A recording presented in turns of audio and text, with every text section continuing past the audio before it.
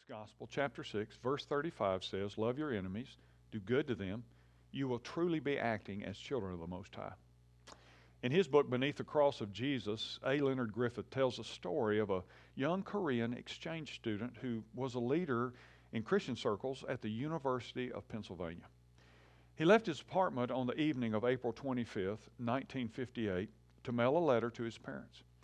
As he turned from the mailbox, he was met by 11 leather-jacketed teenage boys. And without a word, they beat him with a blackjack, a lead pipe, their boots and fist, and then they left him dying in the street in the gutter.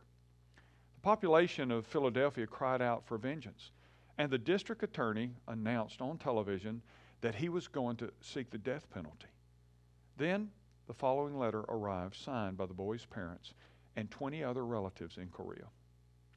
Our family has met together, and we have decided to petition that the most generous treatment possible within the laws of your government be given to those who have committed this criminal action.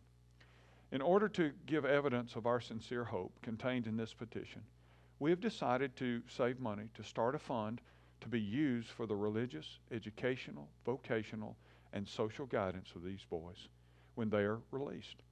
We have dared to express our hope with a spirit received from the gospel of our Savior, Jesus Christ, who died for our sins. You know, this story takes forgiveness to a whole new level. It also teaches that when you forgive, you relinquish the seat of the victim and you sit in the seat of the victor. And that's what Jesus has in mind for you today. You see, when you refuse to forgive, then that lack of forgiveness controls you. But when you forgive, you become free. Maybe there's someone that's wounded you, and you need to forgive them today. I'm Ray Jones, and that's another heart truth for your day.